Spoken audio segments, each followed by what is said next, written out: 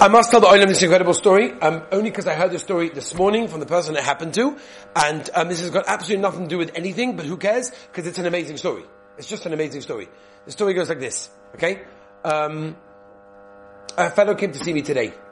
A boy, a man, that I was in yeshiva with over 20 years ago. I haven't seen him for 20 years. It was a big simcha to see him. He'd have shachos with us here this morning, if you saw.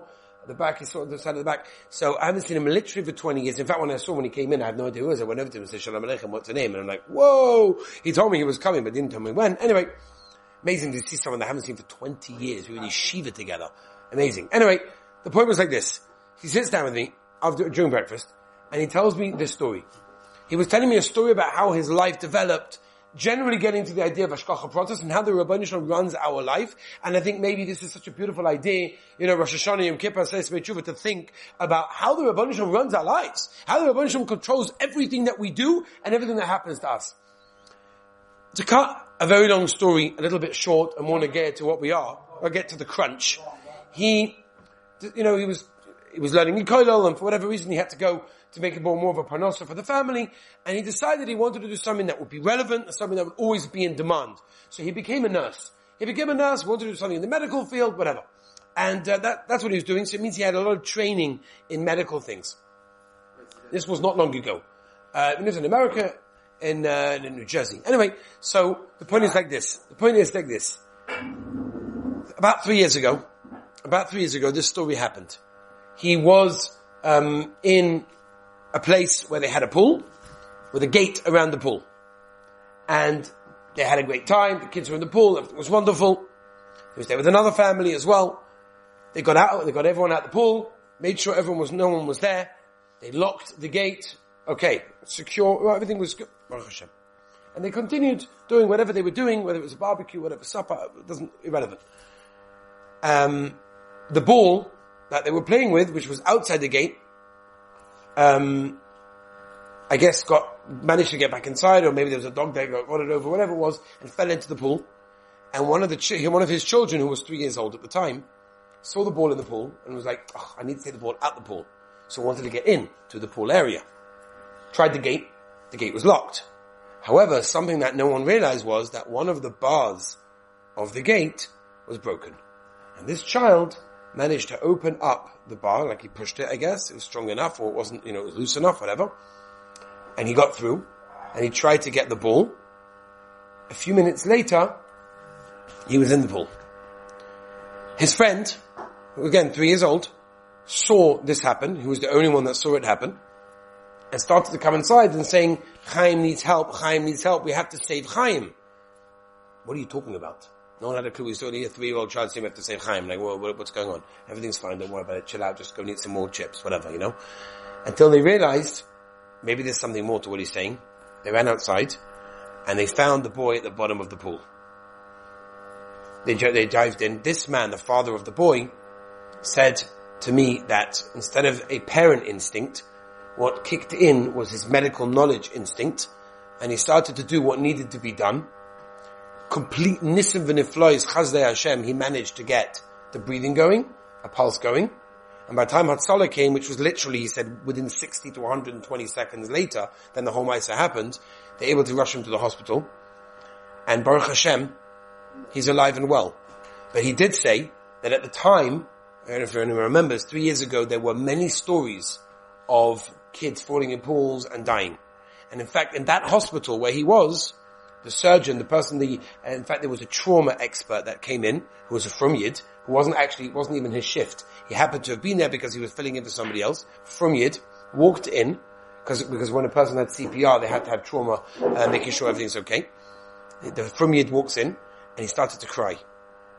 And he said to the father, this is the first one and the only one that we've seen like this. Because unfortunately we normally get them at a different stage. And the father told me this morning, and he said how the Rebbeinu Shalom set up that short time before that he needed to go to work, and he needed to choose something, and he chose that, and he was there at that time, and that saved his son's life. Now that's an amazing story. Wow, it shook me. But we should take that and understand that maybe, Baruch Hashem, we don't have to ever go through that. We should never go through that. And no one should ever go through that. But we should realize that the Rebbeinu Shalom runs our lives. And we don't even see it sometimes. We don't see how even in the small things, the Rebbeinu Shalom runs every bit of our lives. And sometimes when we step back and we look at the greatest picture, and we see that, wow, the Rebbeinu Shalom, he runs everything. And we never understood why that happened, but now we understand why it happens. You know how many boys have told me how they got to this yeshiva was because they met someone who knew the yeshiva, and because of that, like everything runs in a way that we don't understand it. And sometimes we don't have the opportunity to stop and think about how our lives are what they are because of the Rebbeinu Shalom. And how much we have to thank Hashem for everything that we have. This is the time, Rosh Hashanah, Seisim Tshuva, Yom Kippur, this is the time that we stop and we make a little bit of inspection into our lives. Who gave us everything? Who gives us everything? Who's going to continue? Who do we owe everything to? The Rebbeinu Shalom. And we should stop and think. We should do this every day, halavai. I made a boy, there was a certain boy in the yeshiva who was going through a really hard time. Really, really hard time. And it was taka a hard time. He'd gone through a hard upbringing and he was going through a hard time in yeshiva. And he came to me, what should we do? We were discussing it. I gave him an exercise to do, which I've done with many. And I believe it's amazing. And maybe one day we'll discuss it at length and maybe we'll do it here as well. I mean, you guys could do it now, but we'll discuss it properly. And I told him to start writing down every day something that he sees that Hashem does for him in his life. He did it. He told me recently, it's changed his whole perspective.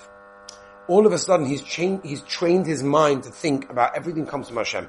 And everything comes from Hashem is called Kol Da'ovid Rahmana Letav Ovid. Everything Hashem does is for the good. We don't always see it. We don't always recognize it. We may never see it. But the small times that we do see it are the times that we need to focus in, highlight it, put it in huge italics, capital letters, big highlight. This comes from Hashem.